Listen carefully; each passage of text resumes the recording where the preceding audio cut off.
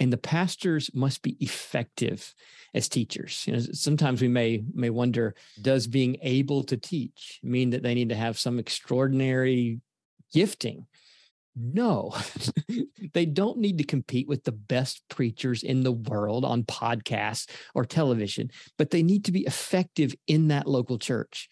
And that might be very different in a large established church in a big city, as opposed to a more rural setting or a church planting setting, what it means to be effective in that context. Because if the pastors and elders together in their teaching are not effective in teaching sound doctrine and protecting their people from false doctrine, then it's only a matter of time until the wolves carry the day.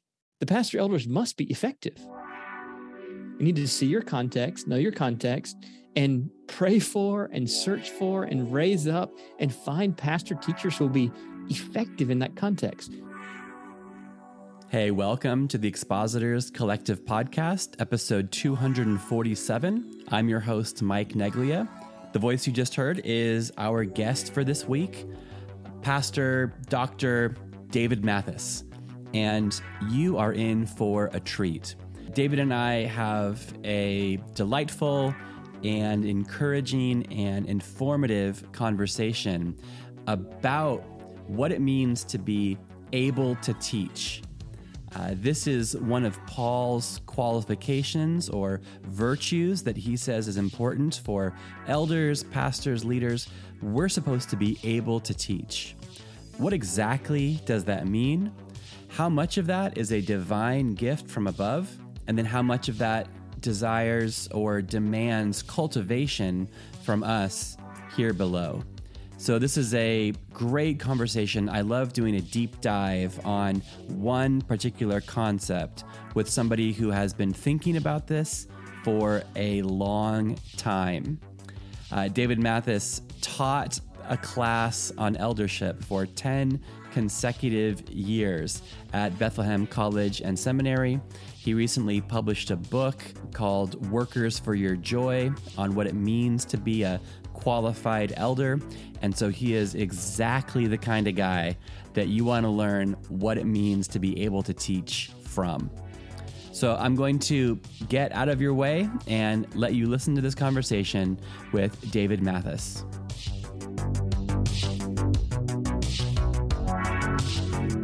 All right. Hey, welcome to the Expositors Collective Podcast. I am thrilled to be speaking with Pastor Dr. David Mathis. Good morning. Welcome.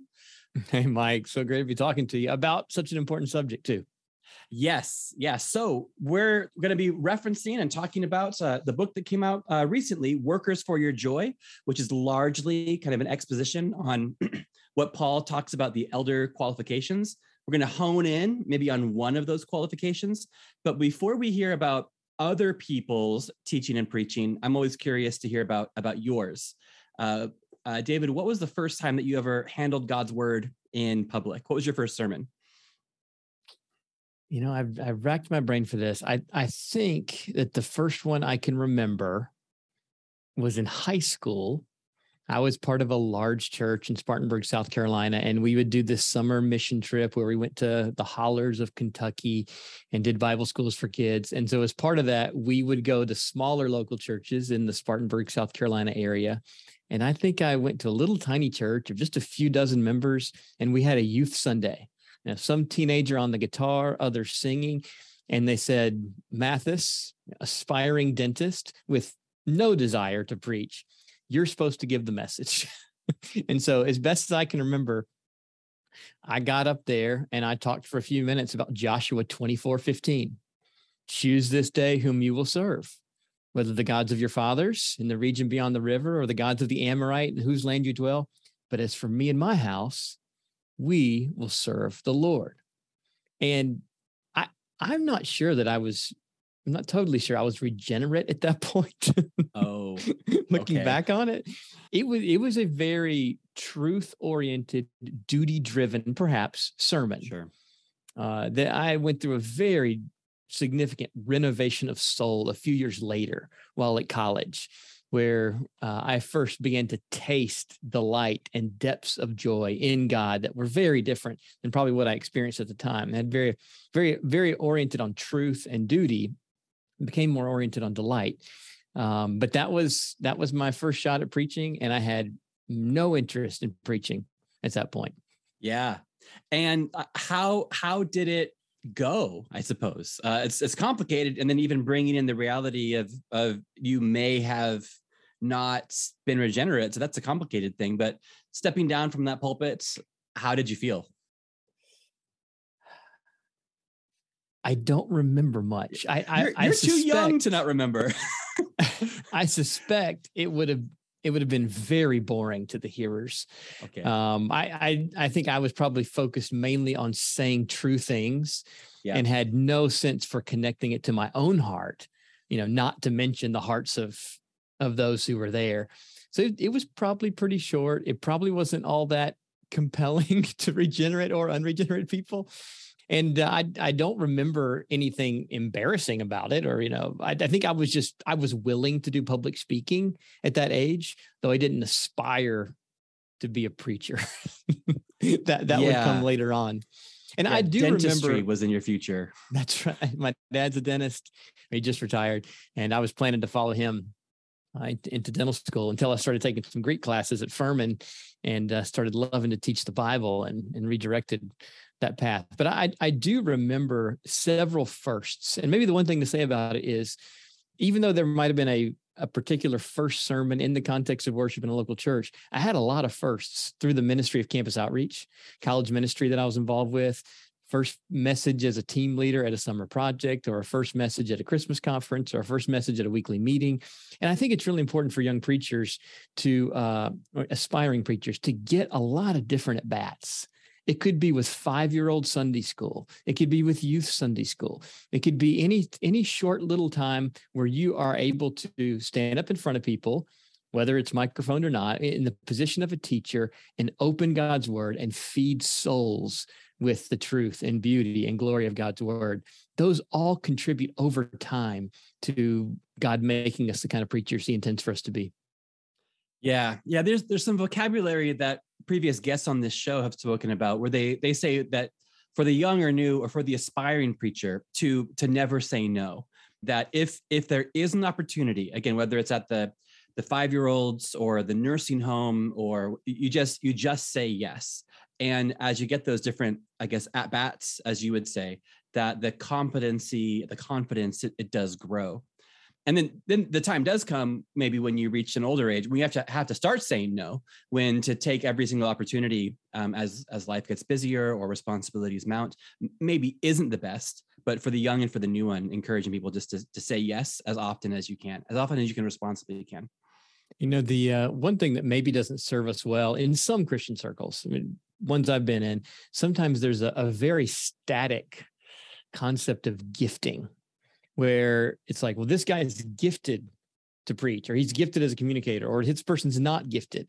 And in reality, God gives those gifts often not in a moment, but through a lot of work and cultivating and developing, and through dozens and hundreds of at-bats.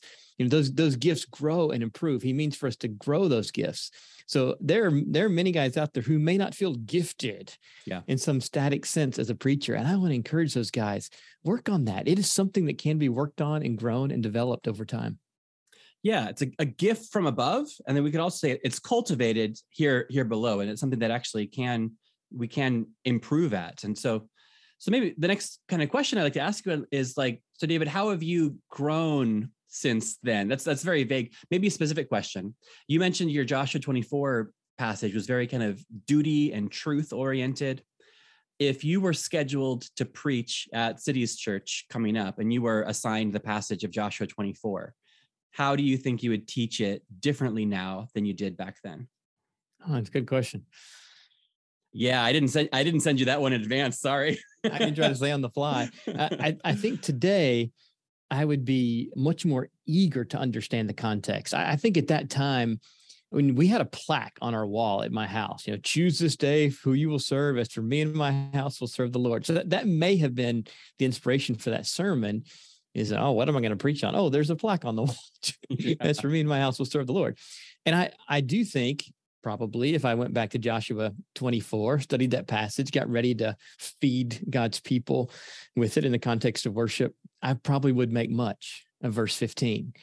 But I hope that I would be better at positioning verse 15 in the context of Joshua 24, and Joshua 24 in the context of the Old Covenant, in the context of redemptive history, be able to make more natural connections to what God has done for us instead of all of the accent being on the human will. I suspect that I was just working the will. I was just working the will. Like, choose with me, choose to do this for the Lord, rather than putting that within the framework of the blessed God, the happy God who works for us, and what God has given to us in the person of his Son, in the empowerment of his Spirit, how God is over and sovereign in and empowers the human will. So there's probably a lot more I could say about the power and beauty and glory of God, in which to then present to the hearers, choose this day whom you will serve. Yeah.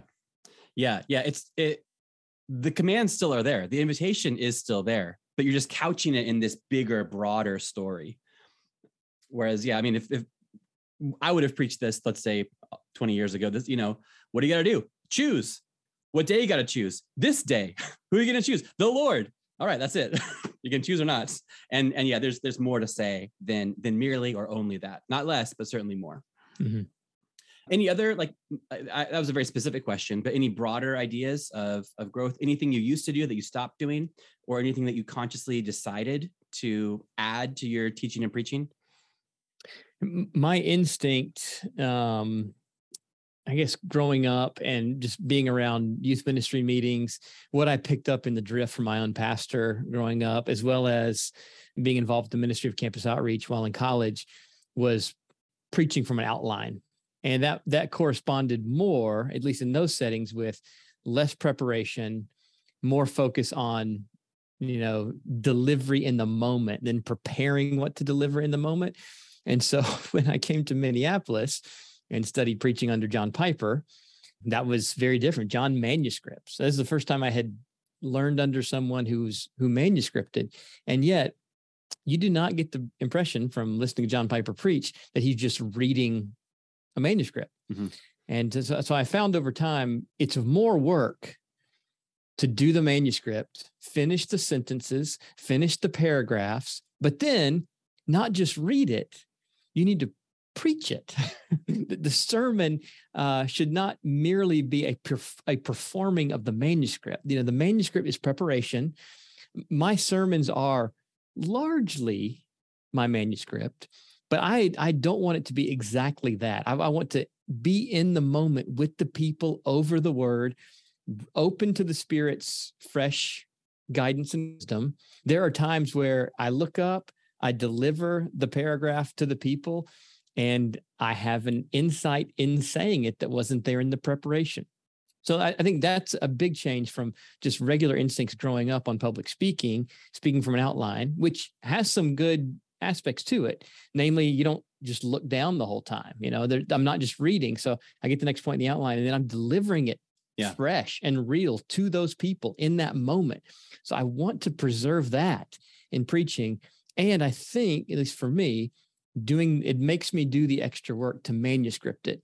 And over the years, it is sure nice to be able to go back to something old and to read my complete sentences and understand now what I was thinking then, rather than just going back to an outline. When I find an old outline, sometimes I'm not sure what I was thinking. I had something in my head that I never got on paper, and I have forgotten it over time. But when complete sentences are there, it's at least nice for going back to it later. Yeah, like the archaeologist finds a skeleton and then has to piece together all of this and then imagine what this person was like versus, well, the illustration falls apart, but there we go. That's right. I started strong and then I petered out. But it's a beautiful thing about complete sentences and paragraphs for that purpose. Yeah. Yes, I just demonstrated it right there. So I'd love to speak about, workers for your joy. And from what I gather, this came out of like a decade's worth of teaching on eldership at Bethlehem College and Seminary. Is that correct? That's right. In 2012, as Bethlehem College and Seminary, what used to be called the Bethlehem Institute, which is a 2-year apprenticeship program. I went through that in 2003 to 2005. And it was such a great program, and we added faculty and able to grow that into a college and seminary. And so early on, Tom Steller, who was dean at the time, let me know he needed me to facilitate a class. And I was very excited to hear that. And I thought, oh, what might this grand topic be that they want me to cover? Systematic theology 1, or teach Christology, or maybe it could be a study in the Epistle to the Hebrews, thinking of all my favorite interests. And Tom's like, we need you to do the eldership course. And I was like, well, that's not glorious. It's so functional. But that was the need. And that's one of the points of the book too, is how much God means for our ministries to be based on meeting real life needs. It's not self-actualizations where I have a dream that I want to foist onto the church and onto the world. Christian ministry is meeting real objective needs in a particular context. And so that's how I got started on this topic of eldership. I never would have chosen eldership, but eldership chose me, or Bethlehem College and Seminary chose me for eldership. The Lord works in mysterious ways, doesn't he? Right.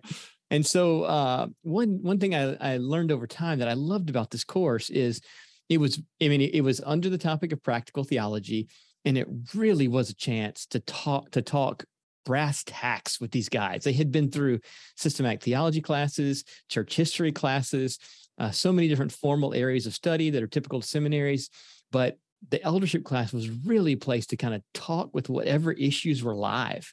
So early in the day, we spent a lot of time talking about multi-site and video preaching, which were, interesting topics at the time. And the eldership class, I would try to supplement a text with various articles. And over time, I would want to address something that maybe I couldn't find the right article on, or wanted to do it in a slightly different way. And so I began writing articles that would be part of the class. Here and there might be a message or something connected to a key text that relates to leadership in the New Testament. And so one piece at a time, it kind of came together over the years. And the most significant discovery along the way was that the elder qualifications are not just prerequisites for the work. They are the stuff of the daily work. The way I came across this insight is, as I thought through, I said, I want to teach these seminary guys what's relevant in on-the-ground pastoral ministry, in an eldership class.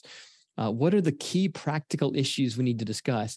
And as I made a list of all the key practical issues, it was amazing that they all corresponded with one or two or multiple qualifications, virtues of the pastor elders. And I realized that Paul really means it with these traits.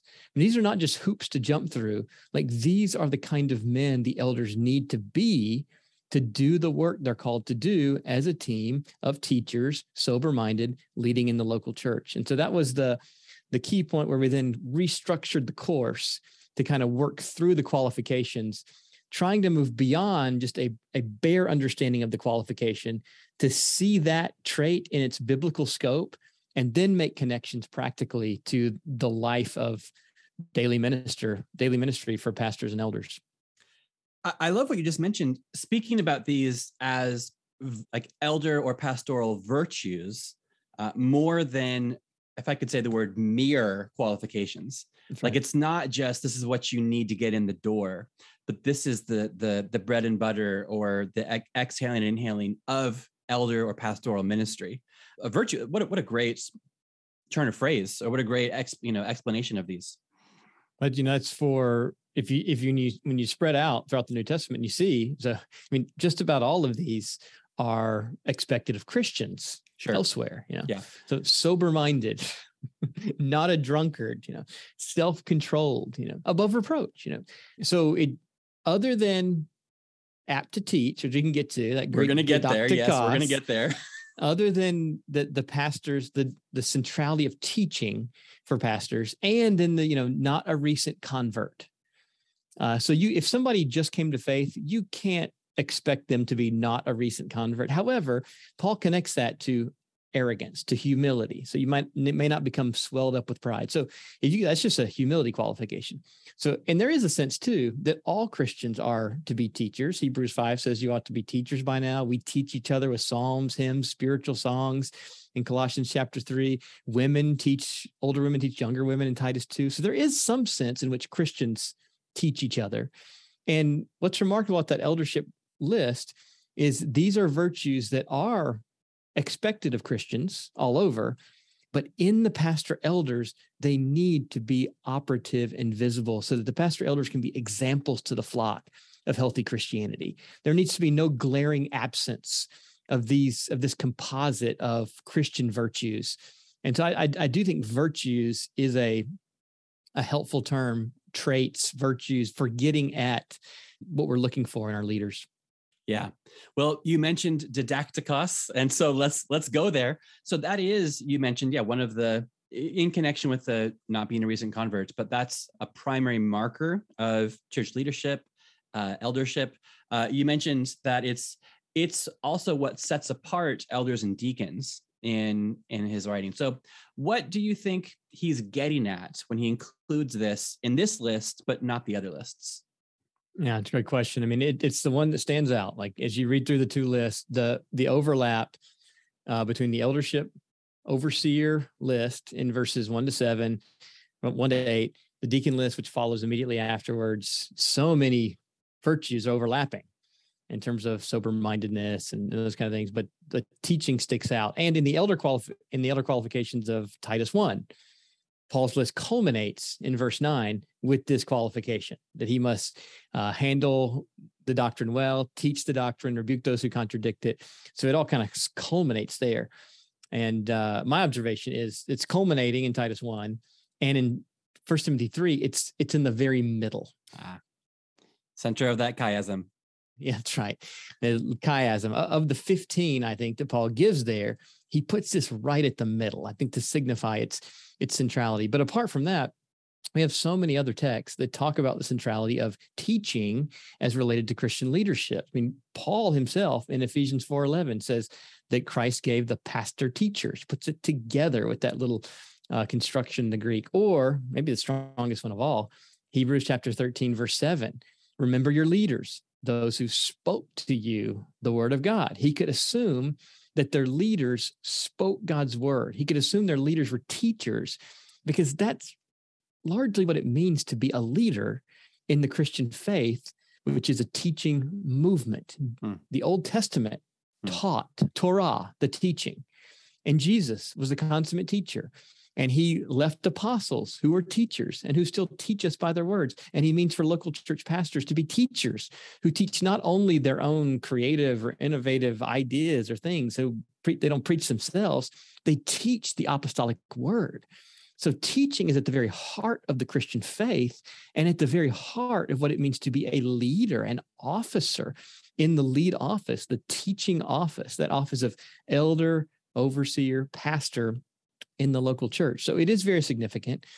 Now, the one word we have there in 1 Timothy 3 is didaktikos, as you mentioned, adjective. The Greek noun is didake for teaching. So what does it mean that this adjective version of didaktikos? It's tricky because I don't know that we have an exact correspondence in English. I could make a word up. Please do. If I made one up, it would be teachative. If talkative means someone who is fond of talking, then teachative would be someone who's fond of teaching. They're given to teaching. They're fond of teaching. Now, to try to get at that, I've got 3 E's that help me think through dynamics that relate to being apt to teach or able to teach in the local church. First is the E of equipping. You need to be trained. The Christian doctrine is not like conversion, where the Holy Spirit does it in a miraculous moment and opens your eyes. Christian doctrine is something in which he trains us. There's usually a process of being equipped, whether that's a personal disciple-making context, whether that's some some formal course of study, even in an informal way in a local church, whether it's a more formal thing in a seminary. I do not think you need to be formally trained in a seminary to be a pastor elder in a local church, but I do think you need some sequence of training, some time for being equipped in sound doctrine. That would be one. The first one being equipped. The second one then being effective.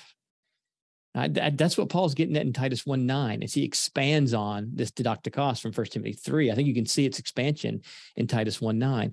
And the pastors must be effective as teachers. Sometimes we may wonder, does being able to teach mean that they need to have some extraordinary gifting? No, they don't need to compete with the best preachers in the world on podcasts or television, but they need to be effective in that local church. And that might be very different in a large established church in a big city, as opposed to a more rural setting or a church planting setting, what it means to be effective in that context. Because if the pastors and elders together in their teaching are not effective in teaching sound doctrine and protecting their people from false doctrine, then it's only a matter of time until the wolves carry the day. The pastor elders must be effective. You need to see your context, know your context, and pray for and search for and raise up and find pastor teachers who will be effective in that context. So equipped, effective. The last one then is eager. And I think this is what gets most close to the heart of what didaktikos means. When we say able to teach, we are not meaning able in the sense of, oh yeah, this guy can teach if you put a gun to his head. No, we're not. Sometimes I've heard that so often where, he's not really a teacher, but he can explain something to somebody over coffee or over lunch. It's like, I hope everybody in our church can do that. But we're looking for some kind of bent, some proneness, some eagerness to teach, that he wants to do it, even if he doesn't never say no. Maybe he typically says yes. Like I am a teacher. I want to teach. I love to teach. We're looking for a kind of eagerness. So we're looking for kind of guys who are not just able to teach if you put a gun to their head, but they're the kind of teachers who won't stop teaching unless you put a gun to their head. And maybe even then they won't stop teaching. There's an eagerness there. And I think one place where you see that eagerness as a kind of internal posture or almost virtue is in 2 Timothy chapter 2, where he's talking about the servant of the Lord, commending this to Timothy in the conflict in Ephesus, not quarrelsome, able to teach, kind to all, patient in all things, correcting opponents with gentleness. So the company that didaktikos keeps in 2 Timothy 2 is kindness, gentleness, patience. There's an orientation on the world and on life that brings to bear a kind of patience that is demanded of a teacher. A teacher doesn't walk in on the first day of class and give the final exam. A teacher teaches. A final exam's coming. There's an end to this. There's an end to the journey. We're trying to get our people somewhere, but we're not expecting our people to be somewhere before we've taught them. And so that eagerness to teach and the kind of patience and the bent that would be a teacher at heart is, I think, what's being signaled by didaktikos. Wow. And in true preacher fashion, thank you for the 3 alliterated points. I appreciate that. Can I come back to the second one, the middle, yes. The effective? In your understanding, what's the difference between, you mentioned effective teaching, and that doesn't necessarily have to be as good as the famous celebrity preacher on the podcast or in the old days on the TV or the radio. I guess maybe the question is how good is good enough?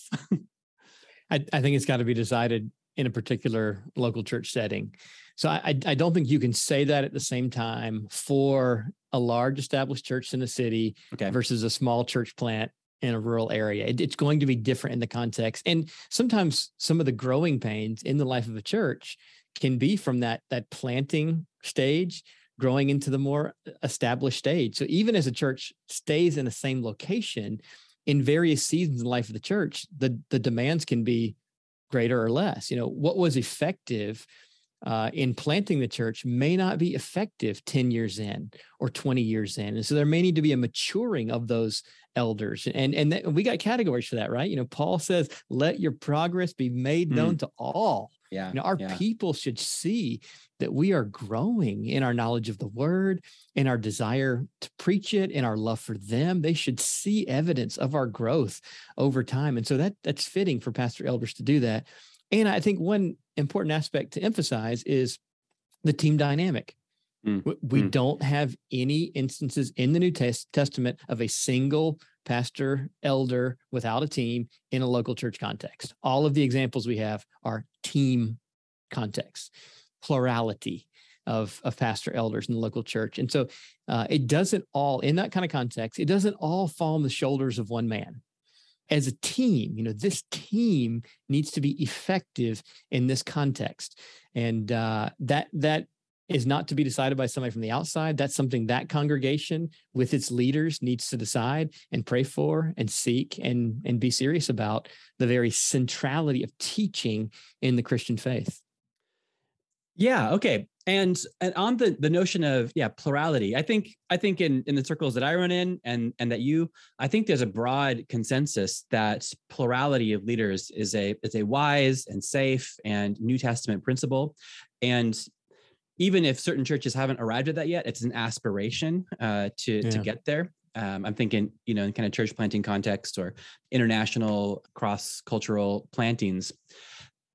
And so, although there is a big emphasis or understanding or consensus almost on the need for plurality of leadership, like what you're saying is that plurality of leadership should also be expressed in a plurality of voices and preachers in the pulpit. So not just making decisions behind the scenes, but also presenting God's truth Sunday after Sunday.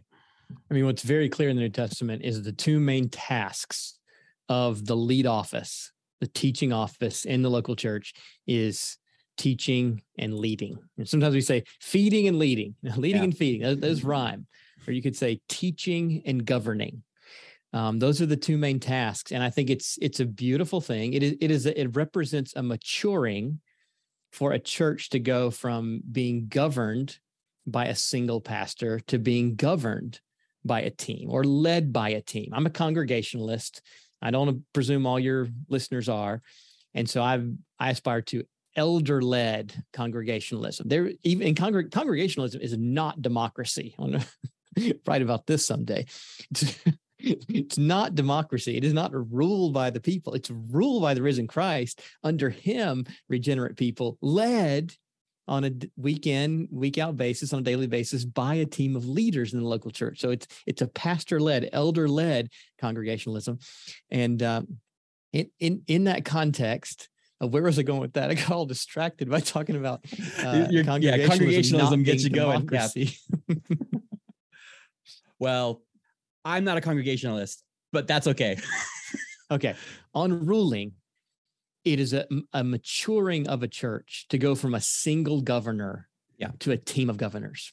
Right. And I think it's the maturing of a church to go from a single teacher to a team of teachers. And I know not every church is in this. I know there's an embarrassment of riches in places close to seminary. So here I am pastoring in Minneapolis, not far from Bethlehem Seminary, not to mention a generation down from Bethlehem Baptist Church, an embarrassment of riches of elder qualified men who are compelling teachers. And so it's easier work for us. And I would not condemn those who find themselves in a different setting, and they're in some setting where they're the sole teacher, they're the sole leader. That's not wrong to be in that setting.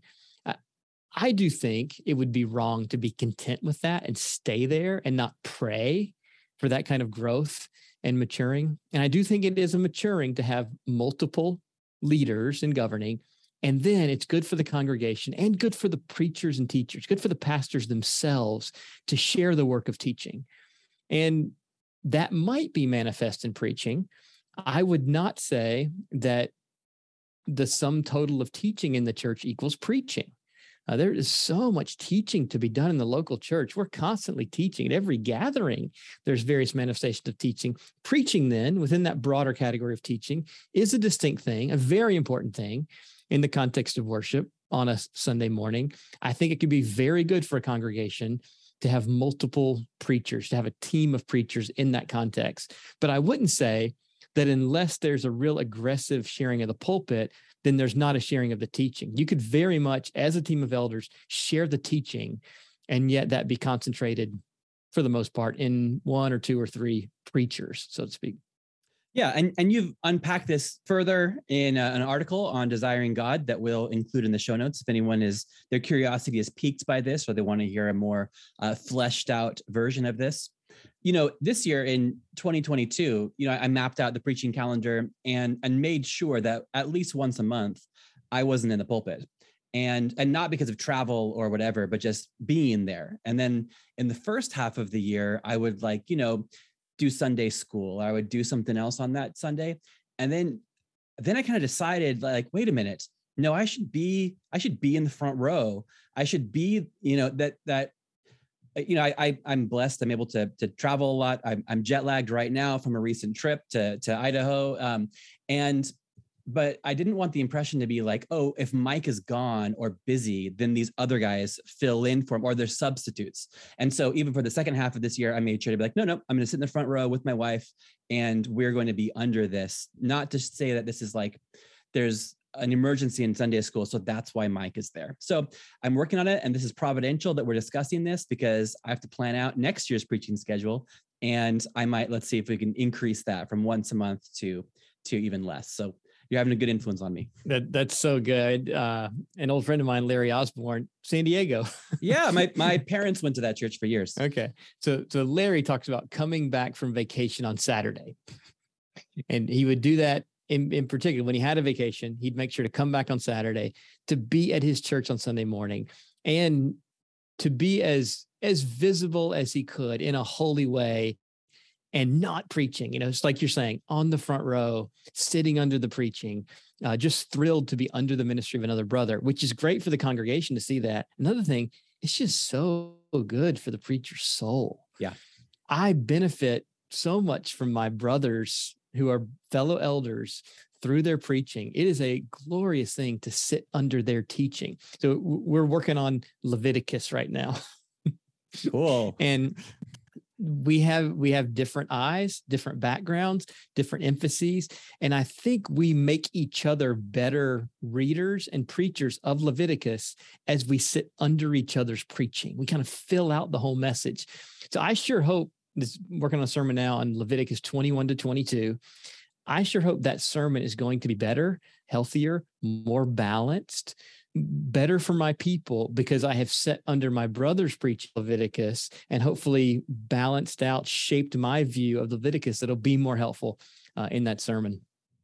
Yeah, well, I was planning on asking you about this because I went to the Cities Church website and was scrolling through the recent sermons, and I was to some degree surprised to not see you as prominent on that list. And so again, then kind of discovering even more about your convictions about not just shared leadership, but a shared pulpit, that really makes sense. But I was suspecting something even before I did that additional reading. So you're practicing what you preach, or you're preaching according to your practices anyway. There we go. Preaching according to our preaching. There we go. Thank you. Again, you're not jet lagged. I am. So the alliteration right. will be up to you. Hey, last question on this. So last question in total, actually. So I always ask this to kind of end, but what's something that you're trying to get better? You just mentioned that you hope that your Leviticus sermon is going to be better because of sitting under the other pastors and preachers in your church. But is there something that you hope in 2023 that you improve in? What are you working on? What's your target? So one thing I'm constantly working on, I just turned 42. So okay. I guess a couple decades here of preaching. I've never been an every Sunday preacher. Okay. I have always been part of a team. There's been, chances to get at bats, hundreds of them. Thank God for that in different contexts. But I've never been an every Sunday preacher. So I very much feel like a rookie at age 42. And I think of preaching as a life skill, like singing. Not like athletics where you peak in your 20s, maybe your early 30s, maybe Tom Brady still plays in his 40s. But athletics is early on in your adulthood. Preaching is a life skill like singing, where hopefully your best singing's in your 50s or 60s. And I listen now to John Piper at 76, and I'm like, my goodness, 70s. Maybe your best preaching is still awaits you in your 70s. So on a trajectory of a lifelong of trying to improve, 3 things I'm working on right now. Outline of 3, right? Shorter, tighter sermons. The hardest part is cutting. Often less is more. And especially when we're talking to our people who are going to get to hear us again the next Sunday, I want them to say, oh, that was delightful. I would have loved 5 more minutes, rather than them saying, well, that was about 10 minutes too long. So I really want to push that. And that's the hardest part. Creating words is not difficult for me. It's not difficult for most preachers. Now, maybe in your 20s it is, but as you get older, creating words is piece of cake. The hard part is cutting them, killing your darlings. That's the expression in the writer's world and in editorial world. So killing your darlings. Second one, not being tied to the manuscript, but being in the preaching moment. So this is a constant tension as a young preacher, wanting to put in all of the due diligence and preparation, finishing my sentences, finishing my paragraphs, being prepared for that moment. But then I don't want the preaching moment just to be a performance of my manuscript. I want to be there with those people. I want to see their eyes, see their faces. I want to have the text in front of me. I want to be open to the Spirit's leading. I'm probably not going to preach something that he brings to mind or seems to bring to mind that is utterly new to me. But sometimes in the moment, I'm going back through that truth and doctrine, and there's a connection that's made that's not totally new to me, but it's fresh in that moment. And he, I think, means it as a gift for me and a gift for the people. So I want to find that way of full preparation and then full engagement in the moment. The last one is being more concrete. Abstraction is easy for me, and it's not as easy for most hearers. And I think often when we tell preachers, to add stories and add illustrations, I think what we're really getting at there is be concrete. There are times to be abstract, glorious times to go into abstraction, make doctrinal connections, pull big pieces together. But it so helps our people if we're concrete regularly. And so I'm trying to think of ways to be concrete. And that doesn't mean adding 5-minute stories. It could just be a simple, quick metaphor in a sentence that makes it more concrete. Concrete in the terms of application, or concrete as, oh, this is going to impact you with your employees or coworkers? Could be concrete in terms of application, also just in terms of images, mountains, skies, sheep, that not just Romanized words that are conceptual, but don't conjure images in the mind. Powerful. That's mighty. Well, okay. Well, thank you so much for bringing us through this journey. Your book is available from Crossway and can be purchased, I'm sure, most places. But I just gotta say, I love stuff like this. I love books. First off, I love eldership. I just think it's great. I'm reading books on eldership a lot. Our church, tradition was very much kind of single pastor. And, many years ago, convictionally felt that a plurality of elders was the way to go. And so I've just been, for me personally, just reading on this all the time. And then also, I just love when there's like a seminary professor that has been teaching on something for a decade, and then they write about it. I just love that, because I know there's been a sharpening in your own mind, and, probably to some degree, even being sharpened by the students that have come through, or the kinds of questions or the kinds of pushback that you get, that I just really hone thoughtfulness in writing. So I love this. I think all outgoing professors should write one last book or something, because there's a clarity that comes from it. So I appreciate that. Thanks for what you've given to the church. And I hope this serves elders and potential elders and the church worldwide. Thank you, Mike. I really appreciate it, brother. It's an honor to talk with you about these things. I could do this all day, but not now. I'm jet lagged. I have to go curl up in bed and go to sleep. You do it. That's right. Okay. Thanks so much, David. Thank you, brother. Well, thank you so much to David, and thanks to you for listening all the way to the end of this conversation. In the show notes, there's a link to the article that he referenced about team teaching, as well as a link to our private Facebook community. you're invited to turn this from a listening monologue experience into more of a conversational community experience in that private Facebook group. So do meet us there. We can continue the conversation. I also want to say, make sure that you're subscribed so that every Tuesday, this podcast automatically shows up in your phone or in your device, because coming up in the next few weeks, there's a conversation with Kike Torres, with Heath Hardesty. We've got a great conversation about Augustine between myself, Ian Clary, and Shane England. And then also, we have another one of our big mega compilation albums coming up. This one is about how to prepare your heart and your calendar to preach during the Christmas or Advent season. It's coming up. It's closer than you think.